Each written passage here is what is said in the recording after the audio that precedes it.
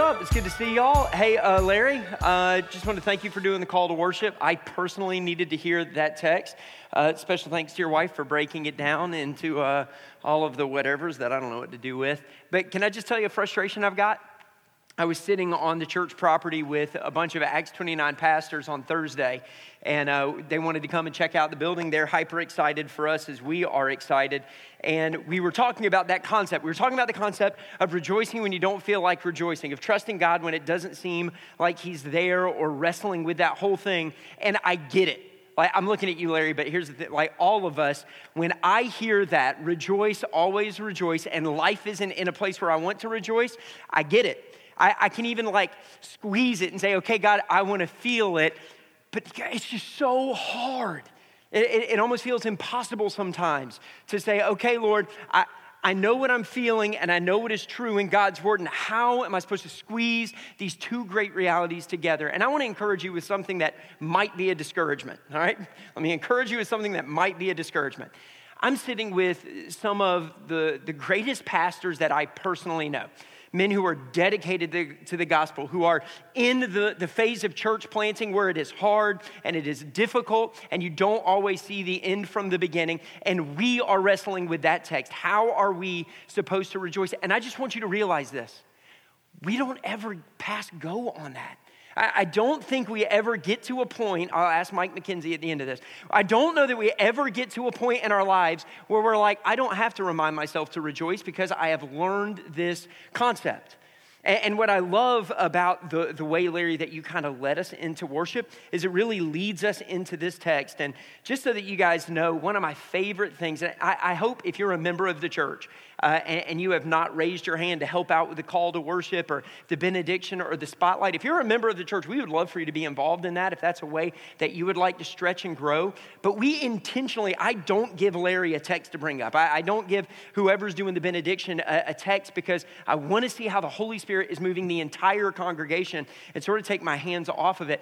I needed to hear that. And not only did I need to hear it, but man, what a beautiful tee for the ball for the Holy Spirit to just knock out of the park in our time together. So what we're going to do, if you've got your Bible, Proverbs chapter 4 is where we're going to be. Proverbs chapter 4, verse 1. We've got 2 or 3 more sermons in this first section of the book of Proverbs. At the end of our time together, we have so much to celebrate. We have a number of new members that are coming into the church. Not only that, I'm going to forecast to you guys what the next handful of months look like. When is our move-in date for the new building? I've got all of that back-ended in the sermon, so if you decide to leave early, that's on you. But that is tucked into this. But here's what, as we dive into God's word, 3 things. One thing that you need to see, and 2 decisions that you need to make. And I'm not going to be overcomplicated with the text that we're looking at tonight. To me, this is a straight fastball right down the middle of the plate. There is one thing that you need to see and 2 decisions that you need to make. Pray with me if you would, and then we'll jump into God's word. Heavenly Father, I am grateful for you. I am grateful that we can sing and worship a God that is worthy of praise, actually worthy of praise. Of all of the things in this world that take our attention, that we find interesting, that we give our time, our energy, our money, our resources to, of all of the things, you are the one constant. In this lifetime and 1,000 lifetimes before, and if Jesus doesn't return in 1,000 lifetimes from now, that will always be the case. You are worthy of every moment. You are worthy of every bit of our energy. You are worthy of our attention. You are worthy of our heart, our soul, our mind, and our strength. And so as we gather together, for the believer and the Christian in here, would you strengthen us? Would you remind us of your great truths? Would you show us the next steps of the path that you have called us to walk as your children? For those in this room who are not believers or just checking things out and wanting to learn more about Christ, oh God, would he be very visible and easy to see tonight? Would the beauty of a risen Savior on a broken cross for broken humanity be clearly seen? Even as we read a passage that was written thousands of years ago, would you do that for us? In Christ's name, I pray. Amen.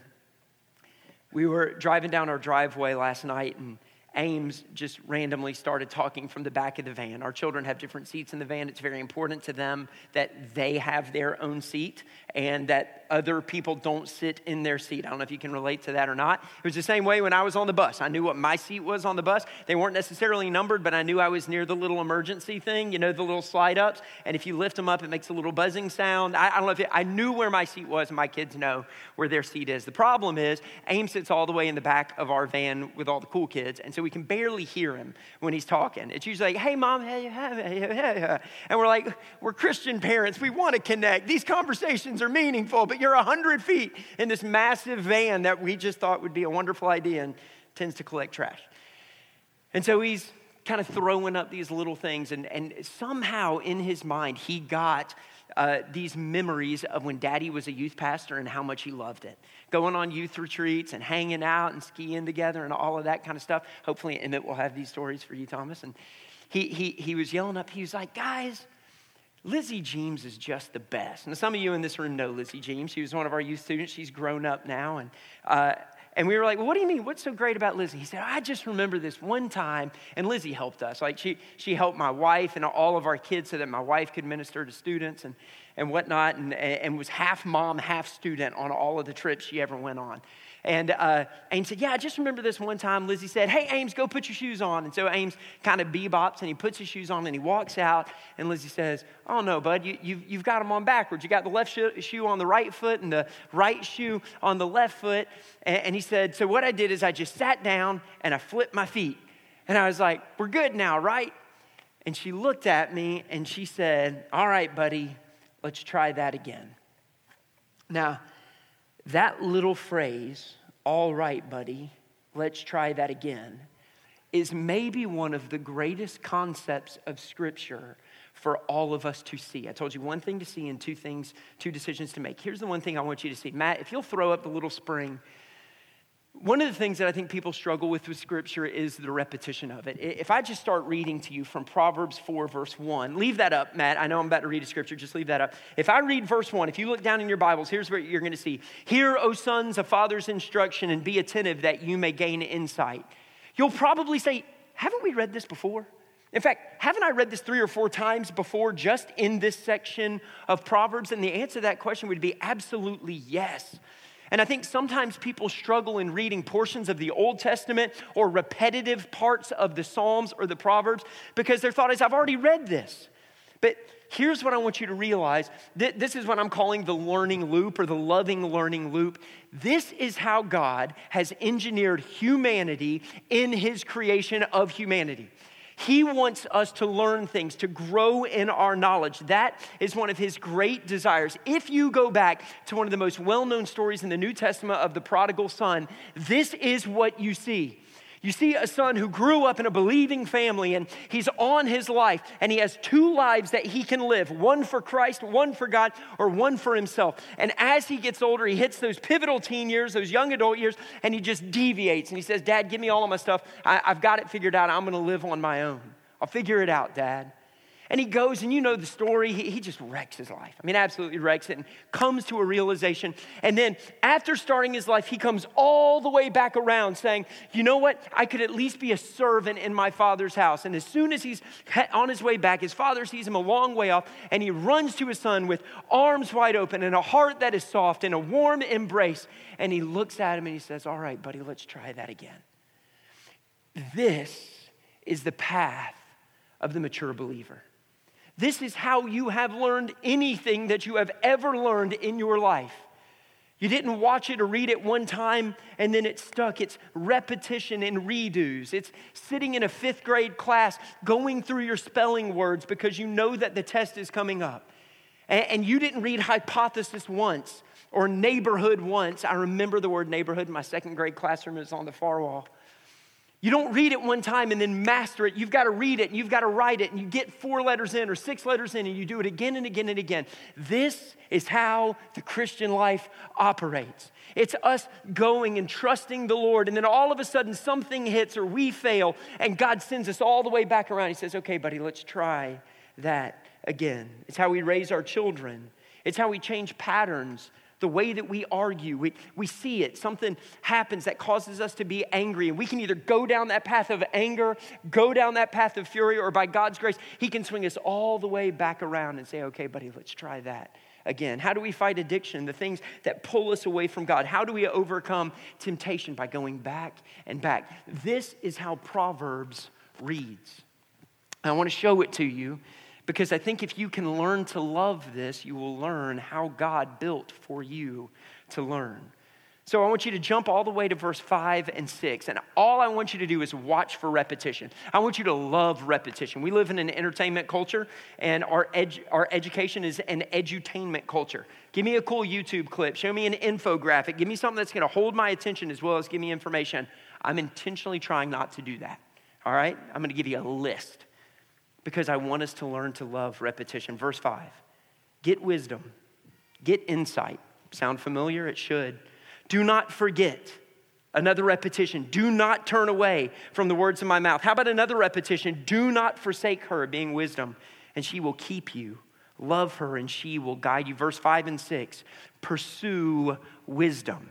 And it gives us these three things over and over again. Do not forget, do not turn away, do not forsake. Now keep in mind, this is a dad talking to his son.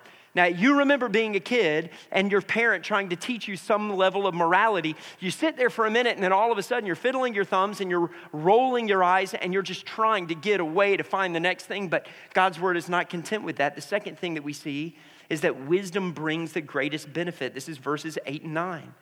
Prize wisdom, prize her highly, and look for all of the she wills. She will exalt you. She will honor you if you embrace her. She will place on your head a graceful garland. She will bestow on you a beautiful crown. Verses 8 and 9, wisdom brings the greatest benefit. Have we already heard this? You better believe we've already heard it. And yet God's word repeats it and repeats it and repeats it. It brings us back. Drop all the way down to verse 13. Is seeking wisdom easy? No, it's a struggle. Keep hold of instruction. And he could stop there, but no, that's not how we learn. Do not let go. Guard her, for she is your life. Every time God's word is repeating, he's looking you in the eye and he's saying, all right, buddy, let's try this again. Let's go to the last little looping section in verse 15. Speaking of wisdom as a means to turning from sin. Verse 15, avoid it. Do not go on it. Turn away from it and pass on. Why does God speak this way? Why? Because there have been so many times in my life where I'm just doing normal life and then sin grips me and it wants my heart, it wants my soul, it wants my mind. And God's desire is for me to hear him say, avoid it. And I'm like, okay, I'm going to avoid it. And then 10 seconds later, my temptation is drawing me in and he's like, don't go on it. And I'm like, okay, and I'm fighting it. Turn away from it. This is how God teaches us. This loop, this repetitiveness is the most loving thing that God can do for us. It is effective and incredibly frustrating. It's frustrating because it takes so much time. Magna Carta was drafted in the year, anybody know? 1215. I didn't have to look that up. A squared plus B squared equals, I promise you nobody's Googling this stuff. Romans 3:23, for all have sinned and fallen short of the glory. How do you know that? How? It's not because you read it one time in a history book that Magna Carta was 1215, I promise you. It's because somebody tested you on it, A squared plus B squared. It's because you saw that gritty old math teacher and you knew it was going to be on the test. How do you know Romans 3:23? Well, because your mom or your dad had you in the church, or they had you in VBS, or you were in Awana, so you're a really special kid, and you're all right, we got it. How do you know these things? Because God loves you enough to repeat the things that are necessary for you to know. This loop of love is a loving thing where God says, all right, buddy, let's just take one concept from Scripture. Fight self and live for others. Consider others better than yourself. And you hear it at church one Sunday, and you walk out of those double doors, and you're all like, I just had a church service, and I'm feeling good, and I prayed, and I'm going to consider others better than myself. And you make it all the way to the parking lot, and you're still feeling that, which is really good. So you hop in your car and you're coming down the aisle and so is somebody else and you're like, brother, you just go right on ahead, right? Considering others better than myself. You might even make it all the way to the freeway. Your kids might be just talking about where you want to go to dinner and you're like, it's not in the budget. It's going to be too difficult. And they're like, but a Happy Meal would be great. And you're like, consider others better than yourself. There's a little bit of energy that's waned off, but you're gonna make this thing happen. And you wake up the next morning and you show up to work and 8 decisions go by where you consider yourself more than anybody else. Next thing you know, you're eating lunch and you have this, oh yeah, I had the opportunity to love on this person, to serve this person, to exalt someone's needs over my own. Why? Because you need it, and you need it, and you need it. The heart of your pastor is this. Let me put it in the positive. Learn to love the loving repetition of God's faithfulness to you. Learn to love it. The things that our culture tells us should be boring to us are the very things that we should press onward because it will make you a man of God compared to your peers. It will make you a woman of God, a teenager that can love God more than your peers. And 2 decisions for you to make because this is not how all of us are going to live. This isn't the only way that we will live. So what are the options? Everybody go to verse 11, Proverbs chapter 4, verse 11. I left my stuff. Karen Ann, you got my stuff sitting with you. That's all right. Don't worry about it. It's cool. My favorite tracts, which is like an old school Christian way of saying, how do I present the gospel in a paper format because I'm a little uncomfortable just shooting from the hip, all right? That's what tracts are. It's what like get put in jack-o'-lanterns during Halloween so that Christian families feel like they can participate. That's kind of how it plays out, right? Or if you're just like somebody with the gift of evangelism, like Kwame, he always had them in his back pocket and stuff like that. My favorite tract is made by a group called Matthias Media. It's free. You can go to their website. If you have a tablet or a phone, I would even encourage you can go and check it out right now. Matthias Media, 2 Ways to Live. But I'm going to show you the graphics that they use because one of the things that I want you to see is this book of Proverbs that was written before Christ, right? Well, not before his existence because he always existed, but before his incarnation, before he came and lived, before we had a life model in front of us. This book of Proverbs was written. And in this is the prototype. It's the blueprint for the life that Christ was going to live. And it shows us the 2 ways that God is offering to every human created in his image. So let's look at verses 11 to 13. Verse 11 to 13. I have taught you the way of wisdom. I have led you in the paths of uprightness. When you walk, your step will not be hampered. This is how I want my life to go. And if you run, you will not stumble. Here comes. Keep hold of instruction. Do not let go. Guard her, for she is your life. The first thing that we see in this is that God, the good ruler and creator, has given us everything that we need as a blueprint for our life. The very first word in this set of scriptures is, I have taught you. God on day 1, there's a tree that's going to give you life. There's a tree that's going to give you death. And you may not have ever had those trees put in front of you, but you have. You have. You've seen the decision. It wasn't a piece of fruit hanging on a tree, but it was a decision that you made in your life. Am I going after the things of God or am I going after the things of self? And in this little packet of verses in 11 to 13, God makes it very clear that he is the one who has taught wisdom. He makes it very clear that his desire would be to lead us in a path that he calls righteous so that when we walk, we do not fall. We can run and have no problem at all. A couple of weeks ago, I told you about a kid who came and swept my legs out from under me when I was leaning on a hall. And I don't know if y'all remember this or whatever. And I got real upset at him. I was like, I got back at him. I had to repent. Well, here's the story of how we got back at him. So he lived a neighborhood away, and about 6 of us were spending the night at Ben Cope's house. Loved spending the night at Ben Cope's house. His parents were kind of playing hands-off ball. One of my favorite things that we would do is we would take couch cushions and we would shove them under our shirts. And we would have these huge sumo wrestling matches where we just like how we got away with stuff. Like everything was broken. Nobody cared, whatever. Well, we decided, you know what? It's night. Everybody's asleep. Let's go mess with some folks. Toilet paper, forks, knocking on doors, ringing doorbells. Will has repented of this. Move on, like we all had a life before Jesus or while we were figuring it out. And so we go and, we're doing all the things that you do in the darkness. as a teenager. Not all the things, it was just a bunch of guys. Let me clarify. We were doing some of the things that you do in the darkness. And we were knocking on doors and stuff like this. Well, all of a sudden, somebody's light turns on, and we freak out. So we start running on this little path, pitch black at night, running behind houses so that we don't get caught. We don't want to get in trouble. We don't want our parents to find out. And somebody sees something. We're running single file in the dark, and Jeff saw something, and he said, it's a rat or something like that. And he jumps out of the way, but Andrew doesn't see it. So Andrew runs. He looks, so he's not looking ahead, and he hits a root, and he falls, and he snaps his arm. Like, legit. Like, and it's like, yeah. And so now, 10% of us is feeling bad for our friend, and 90% of us realizes we're not getting away with tonight anymore. You can't hide an arm that's dangling. You just don't. It's not like, set it, pack leaves in it, we'll figure it out.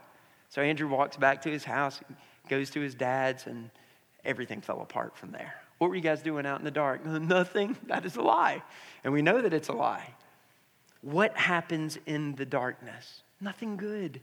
And so God says, look, I have created a path for you to walk in that doesn't lead to brokenness, that doesn't lead to shame. But the problem is you haven't walked in that, which takes us to number 2, our rebellion against God. You'll see this in the following verses. Look at 14 to 16. Do not enter the path of the wicked, running behind houses, throwing toilet paper, and all of the things that happen in the darkness. Do not walk in the way of the evil. Is God a joy kill? Absolutely not. He's trying to save us from pain and brokenness. Avoid it. Do not go on it. Turn away from it and pass on. For they cannot sleep until they have done wrong. They are robbed of sleep until they have made someone stumble. All of our rebellion and all of our rejection of wisdom is laid plain before the Lord. And I love the way the scripture puts it. They can't sleep until they have done it. I don't know if you've ever been caught in some kind of addictive situation with sin or a relationship that you shouldn't have been in or whatever, but going to bed at night is one of the most difficult things.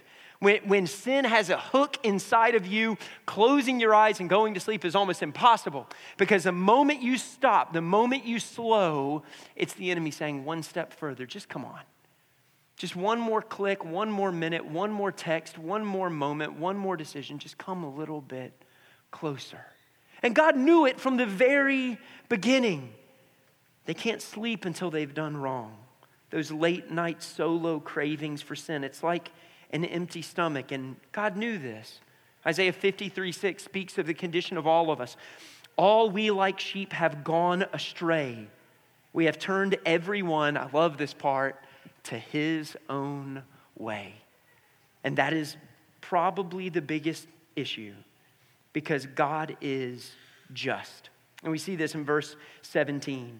They eat the bread of wickedness. They drink the wine of violence. When you are longing for sin and your stomach is empty, if you do not fill it with something, you're going to fill it with that thing.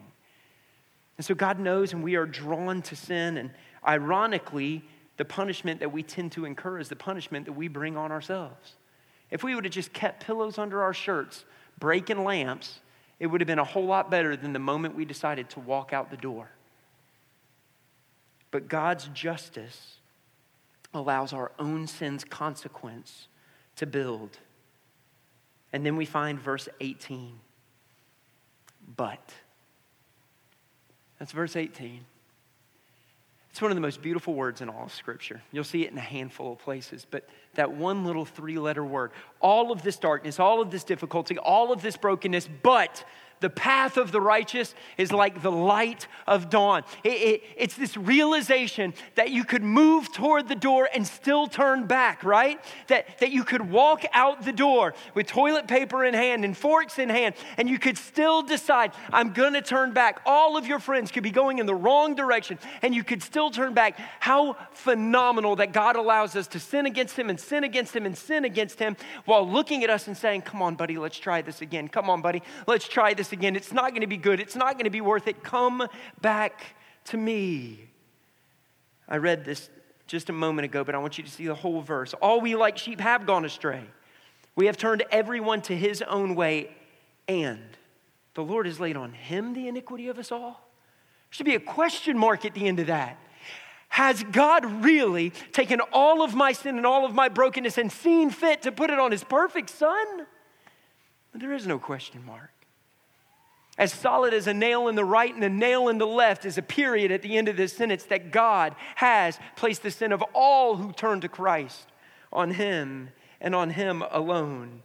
And then the beauty of verse 18 as it continues. But the path of righteousness is like the light of dawn, which shines brighter and brighter until full day. The concept here, I don't know, you know what it's like to go to sleep in a dark room and then somebody wakes you up by flipping the light on. They're not loving. They're not like, hey, 30-second warning, I'm going to turn on this little 15-watt lamp. It's the big older brother who's like, wake up, and he throws a shoe at you. The concept here is that when we are in darkness, when we're running down the paths of darkness in brokenness and in pain, the light begins to come in. But you and I have the same response to that. We close our eyes, we cover, we occasionally will peek in, but the light is painful at first. But here it becomes brighter and brighter until full day. The year is 2022. Right now. I don't know what's the 20th? March 20th. This moment in history, this moment is the greatest revelation that has ever existed on the planet. This is God's concept of progressive revelation. A week from now, that will be the same. That God is constantly, with every passing moment and every passing day, revealing more of himself and more of himself and more of himself. And it started in seed form in Genesis 3:15. How are you going to rescue us from our brokenness? But God promises that he will. And then we see God's plan as we read through Abraham and Isaac and Jacob and Joseph into Israel, into Moses. And it grows into David and into Solomon, into the coming kingdom, into Christ's incarnation. Every passing day, God has revealed more of his glory and more of his majesty. You live in the greatest time that has ever been. You live on the post-cross side of human history, where we can see what Christ has done, where we can hear all that God's word has written. The Bible has been complete, and here it is at our feet. And the Bible says, until full day has come. And that's exactly what's on its way. Revelation 22, this is where it's all going. They will see his face. His name will be on their foreheads, and night will be no more. You won't open the door to run down the path to break your arm anymore, because it's going to be day everywhere. They will need no light of lamp or sun, for the Lord God will be their light, and they will reign forever and ever. That day is coming for those who trust in Christ. So finally we get to verse 19. So there are two ways for you to live. Verse 19 puts it this way: the way of the wicked is like deep darkness.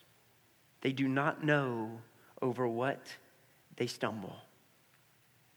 You see, God walks us through the beauty. That whole thing is, it's simply the gospel, the good news of Jesus Christ. And then it lands the plane right here and it says, look, wickedness is going to cause you to fall. And can I just tell you, when you try to run around in the dark, you get bumped up, you get beat up, you get scraped up. And this world is not you in a box. You bust other people's lips too. You trip other people up. We bang heads with folks because we're walking in darkness. And God is simply saying this: when has it ever really paid off? When has that path ever really worked? Now, Christian, I'm just telling you, we're not done because of this progressive revelation. God has not called you home. So Christian, I'm saying Christian right now, you're not done with this two ways to live. What's going on in your world that needs to be killed? What sin needs to be attacked? What good things need to be elevated? If you're not a Christian, if you're checking out church, if you're starting to learn about Jesus, I'm just telling you. I can tell you how dark darkness is. I can tell you how light is. I can tell you how much better it is in my own experience. I don't know which of those three is more appealing to you. But God, who created all things and knows all things, knows this is better. I want to give you guys a quote. I tried to think, man, how can I put this in my own words? But Platt or Aiken or Marita did a better job, so I'm just going to read it to you. Wisdom is found in Jesus and in walking with him. If part of your life is moving into foolishness, that's not just dangerous because of the temporal consequences that you may face. That's dangerous because it reveals that you are moving away from Jesus. Don't go to the next one yet. Don't go to the next one yet. Here's what I'm trying to tell you. There's nothing neutral in this life. Nothing. Every decision you make, from the clothes that you put on, to the word that you use, to the tone that you use, to the facial expression there is not a decision you make in this world that is neutral. No, not one. It is all about the kingdom of self or the kingdom of Christ. Which means you can have an amazing quiet time, but if you can't control your tongue, you can go ahead to the next one, Matt. You can have an amazing quiet time, but if you can't control your tongue, you've got a problem with Jesus. You can raise your hands high during praise songs, but if you can't clean your room when your mom tells you to, you have a problem with Jesus. You can be in 3 different Bible studies throughout the week, but if you nag your husband constantly, you've got a problem with Jesus. You can teach a Bible study class every week, but if you can't take the trash out for your wife, it reveals that you've got a problem with Jesus. Jesus is concerned with every area of your life. If you have areas of foolishness in your life, you are walking away from Jesus. I'll just tell you that hit me right between the eyeballs. Not one neutral thing. And then it brought me to what I want to close us out with tonight. It's all true. It's true of you and it's true of me. I'm horrible at the trash. I don't forget to take it to the street anymore. That used to be the problem. But here's my thing. There's like 40 steps from our trash can from our trash can inside to our trash can outside. It's 40 steps. That's a lot of steps. This is first world problems, okay? Sometimes I have to walk out in the rain. And so what I want to do is I just want to take the trash out of the can for my wife, tie it up and put it in the right next to the door on the way out. But my dogs, sinful as they are, rebellious, constantly not learning, even though I tell them they ought to. I was about to say spank them, but I don't know if that's going to offend y'all. I spank my dog. They poop on the ground, they get a pop. They eat the trash, they get a pop. If that ends my career as preaching, so be it. There are other things I can do. And then I come down and they've opened the trash up and it's everywhere. And now I'm picking this up. It's not that I don't want to take the trash out. It's that I don't want to take it all the way out. That's the problem. It's that being a Christian means being a Christian all the way. It's tough. It's hard. But the patience of God on not giving up on me is the only fuel in the tank. I don't mean the only fuel in the tank that I need. I mean, it's literally the only fuel in the tank.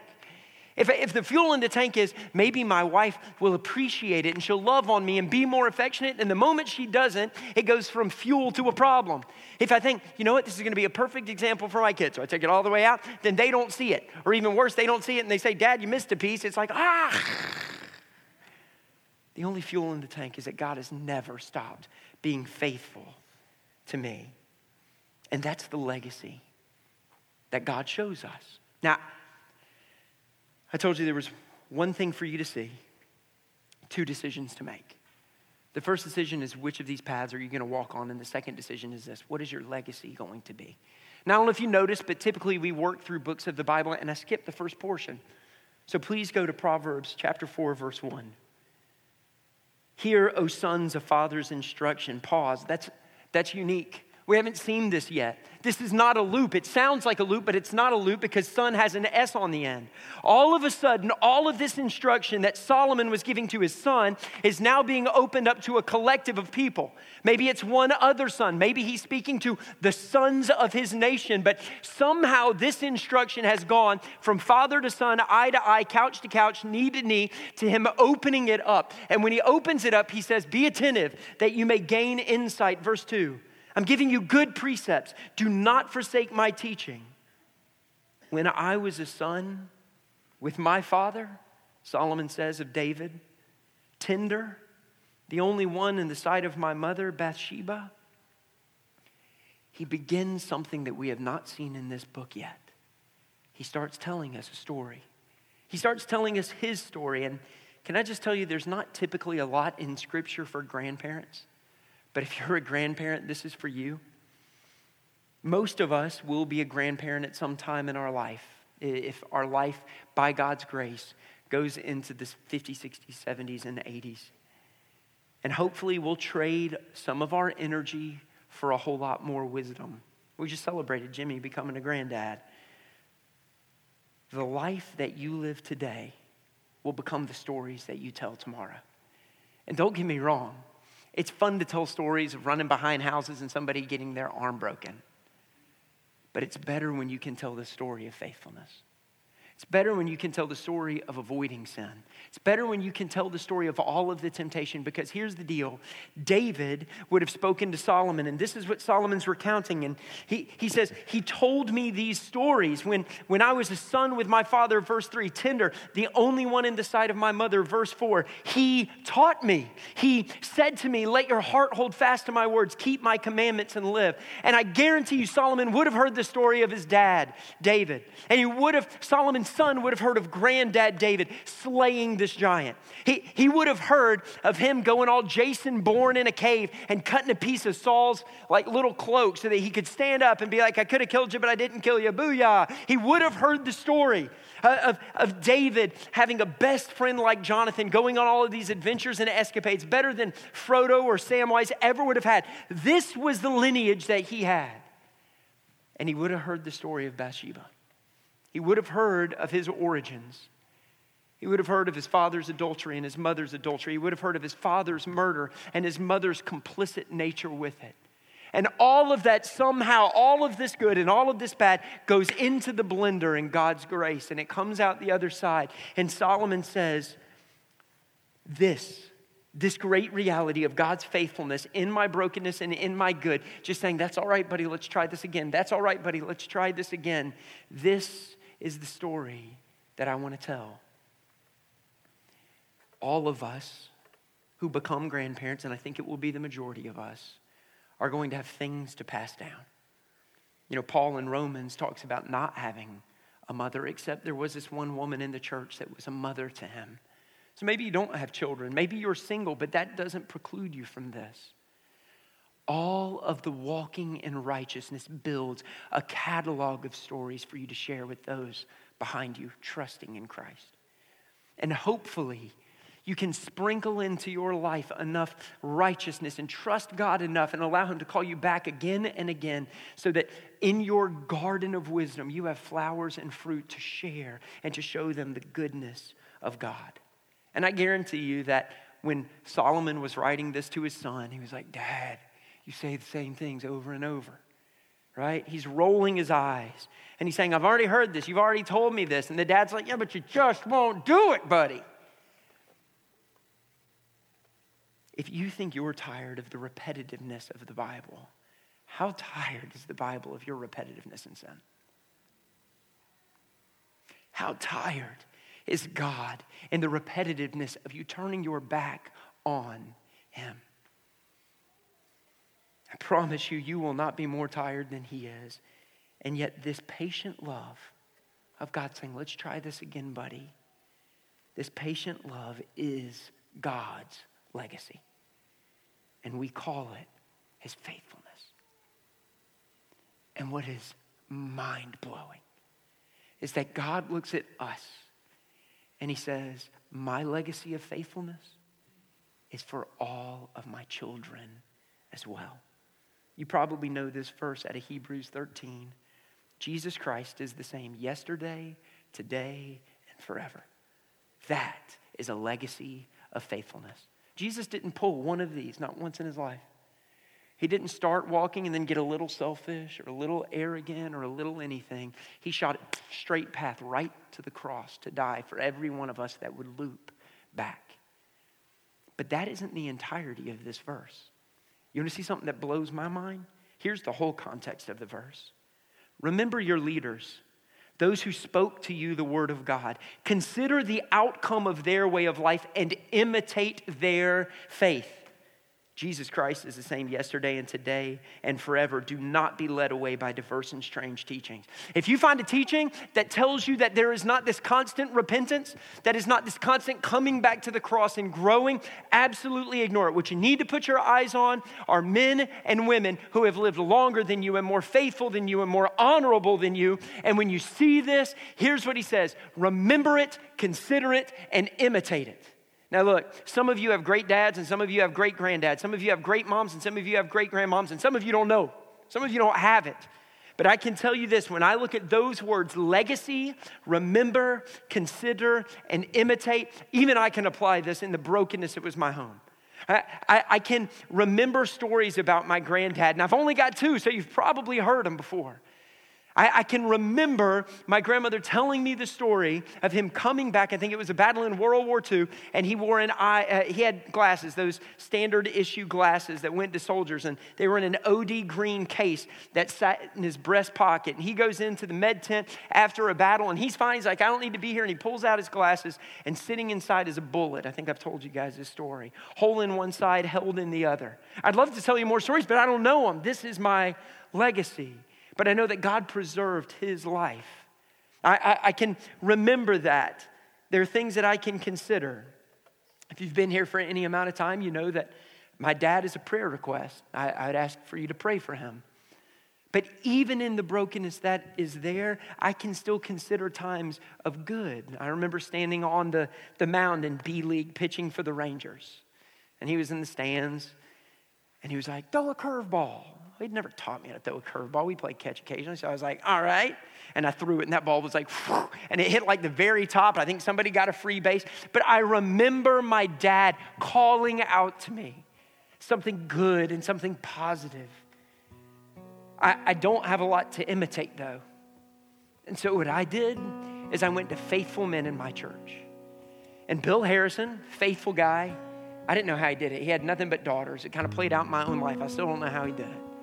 I said, Bill, I'm married, trying to figure out this whole family thing. I'm supposed to imitate godly men. You're a godly man.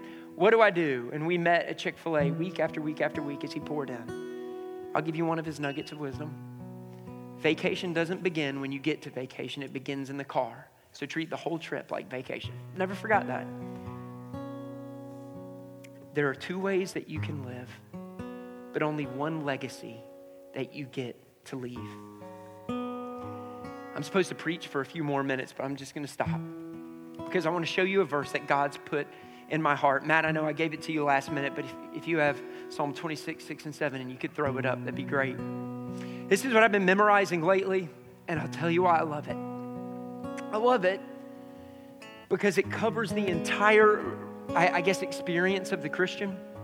I wash my hands in innocence and go around your altar, O Lord, proclaiming thanksgiving aloud and telling all your wondrous deeds. I don't know where you guys are tonight. I would imagine some of you are believers that are doing great. Some of you are believers that are doing poorly. Some of you are unbelievers and life seems to go well. And some of you are unbelievers and you're just trying to figure out how to make it through tomorrow. But I'll tell you, this is the thing. The most important thing is for us to go and wash our hands in innocence. And you don't have innocence and neither do I. Jesus was innocent. And so it's us coming to Christ and recognizing that we need our sin forgiven. We need our brokenness dealt with, and he died on the cross for that. And if you don't know what that step is supposed to look like, I'll be in the back and I would love to pray with you. There's probably a faithful Christian sitting right next to you, and you can just lean over and say, talk to me about the innocence of Christ. But once we get to that place and we're innocent, the Bible goes on and it expects us to go around the altar of God, which is a phenomenal statement. That the creator of the entire universe pulls us into the throne room and says, make yourself at home here. When we worship, when we sing, when we lift up, you're not singing to the person next to you. You're not singing so that Bennett feels like you're leaning in. You're singing to the God of the universe, and everything else trickles down from there. And when we sing, we proclaim thanksgiving and we do it aloud. Yes, you should be glorifying God in your heart, but if it's enough, it should begin to come out. And then we tell of God's wondrous deeds. Christian, there is somebody in this room that needs to hear the stories of God's faith in your life. So here's what I want to encourage us to do. I'm going to pray, and then Bennett's going to play for just a minute or two. I don't know which of those things hits home, but I just want you to wrestle with it, and I want you to go to the Lord. If you need prayer, I'll be in the back. Our prayer team will be in the back. If you feel like proclaiming thanksgiving aloud is what God is calling you to do, I would just encourage you, when we sing, sing out. If telling of God's wondrous deeds is what stands out to you, then don't even worry about singing. Lean over to your neighbor and say, can I just tell you one neat thing that God has done in my life? But there are two ways to live and one legacy to leave, and it starts now. If you procrastinated, a good often procrastinated is a good left undone. Let's not wait. Let's respond to the goodness of God. Stand with me if you would. Holy Spirit, I pray that you would lead us and guide us. For those who need prayer, I pray that they would receive it. For those who need to share, I pray that they would do it. For those of us who should sing aloud, I pray that we would. Pray that we would realize that this is your space, not ours. If somebody needs to go and kneel somewhere, pray somewhere, seek help somewhere, that they would feel comfortable to do it. This space is yours and it is yours alone, so we want you to take it. You have given us two paths to walk. I pray for the one who is trying to straddle those two, that they would find the path of righteousness. And you've given us one legacy to live. May we live lives full of stories that are going to be worth telling to our children, our grandchildren, and our great-grandchildren, and all who reside in the family of faith that we call home, whether it's Midtree or somewhere else. And we ask all these things in Jesus' name. Amen.